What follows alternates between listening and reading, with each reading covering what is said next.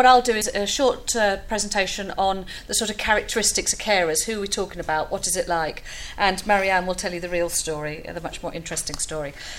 Most of you will know this, but there are around 6 million people in the UK who provide some sort of care to a relative who has a disability or is frail elderly. Of that 6 million, about 2.5 million people do significant amounts of care, 20 hours a week or more. 1.5 million people are doing care round the clock. There's a quite interesting split between men and women. I think it's important that we understand that, because at the moment what happens is services are commissioned for a particular type of woman, not all women, a particular type of woman, and services are rarely commissioned for men. 42% of carers are male and 58% are women. Of the men, it has quite a different impact on their life. They do it much later, much later. They do it when there isn't a woman to do the care. So it's a spouse or if an elderly relative, but usually only much later. So men are often sort of 60, 70 before they start caring. Whereas for women, they're more likely to start caring in their mid-50s, which is at their peak working age. So that's a critical bit of our understanding about who are carers. I think we have in this country this sort of static sense of who carers are. They are a group and you are a carer forever. That's your life, that's who you are. What we know is that about 2.3 million people become carers every year and 2.3 million people exit. So today 6,000 people in the UK will have taken up some form of care. Some of them suddenly round-the-clock care. Some of them much gentler easing into the process of care. The way Carers UK sees it is that caring is an absolutely normal part of life. We would be a sad bunch if we didn't have this as one of our problems to solve.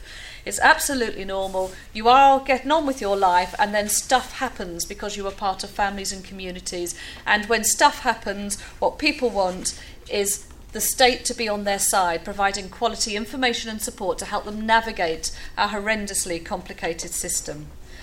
So it's all of us, it's not a group over there. So every time you're thinking about how do I support carers, and if your mind ever wanders to lavender oil and good biscuits, think, is this what I would need if I had lost sleep for the last 3 nights?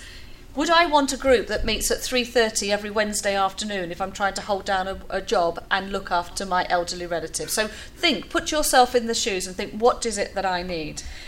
When carers don't get the support they need, what we see is that there are a whole range of negative impacts. Caring on the whole is a positive part of life, but without the right support it has a huge negative impacts.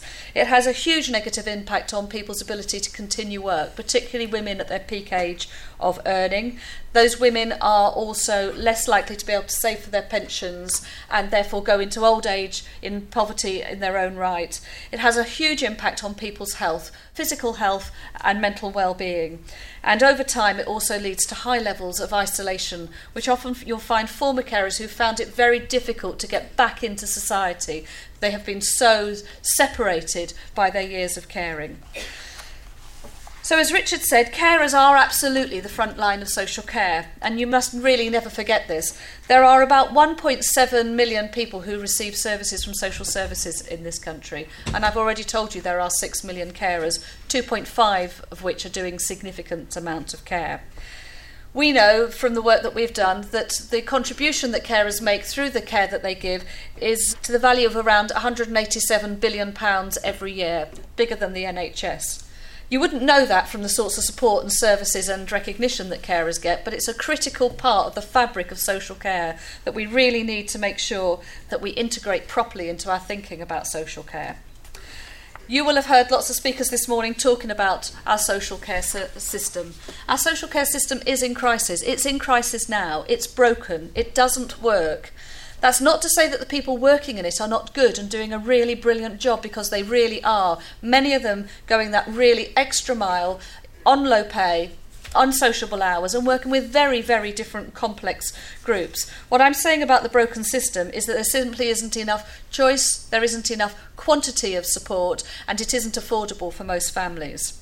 The chronic underfunding of social care over many years means that the care falls directly onto families, and this actually immediately clashes with other government policies around work longer, save more for your pension.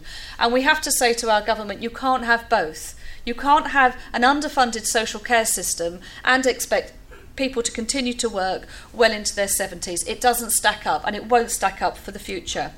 We need a state that's on our side, that understands that most families will want to provide some level of care themselves, but what they don't want is their entire life to go under as a result of that.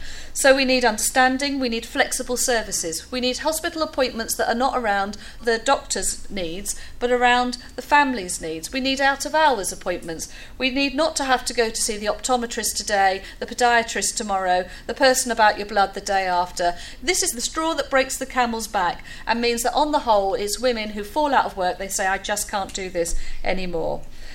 We know that we have 6 million people today providing care. In the very near future, that will increase to 9 million people unless we do something significant about our social care system.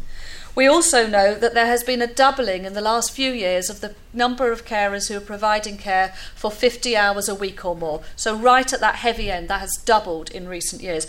I'm sure it's continuing to rise as we speak, with the rising of eligibility criteria now going up in many places to critical or almost critical substantial, very high levels indeed.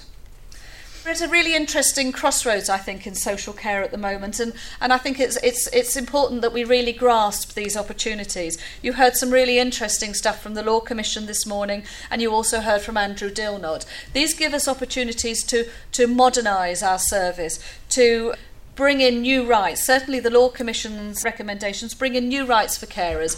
I have to say it will feel like an incremental improvement rather than a big change for families, but nevertheless it's important to enshrine those improvements in law. We also know that Andrew Dilnot's recommendations have more than just the funding cap in them. It is about reforming the whole system, and he talks very much about the funding cap being one of the levers to reform the whole system. And we certainly feel that it would make a huge difference to many families if they knew that they weren't going to have to take on these massive catastrophic costs. But I hear from families all the time who say to me things like, "Mum's run out of money, she doesn't know, we're picking up the tab." And these are people who are therefore not saving for their own age, and we can't have it every which way. We have to decide what our priorities are going to be. We also have the process of engagement around the white paper coming up, and I've got the task of leading on the quality, commissioning and workforce stream. So your views would be really appreciated, and there is a website dedicated to it now with a whole series of questions. But if there's other stuff you want to let me know about that doesn't quite fit those questions, please write to me. I'll do what I can about meeting people, but we've got a really short time frame to turn this round in. But please let me know what you think quality looks like. Tell me what we should be changing about our commissioning, and tell me what you think about our workforce, its limitations, and what we could do to really enhance it. One final point then is that Carers UK convenes something called the Care and Support Alliance, and that is a campaign of around 50 national charities who are really have worked over many years now, before the last general election, really trying to bring together the sector so that we don't allow social care to fall off the political agenda. And every time we get it up there, it slips back down. It has slipped back down again, I can tell you. It is not on anybody's priorities at the moment. Certainly across government, prioritising spend on social care is not there. We all have to work together to make sure that social care becomes a high priority. At the moment, within the Department of Health, it is certainly the Health and Social Care Bill that has all the puff, and there's very little about social care in it, so nobody should get excited about that.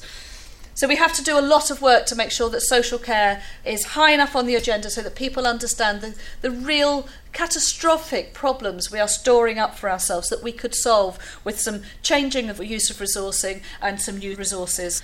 So as I said, I am leading on the quality part of that. I would really like to hear from you. Thank you. Thank you, Imelda.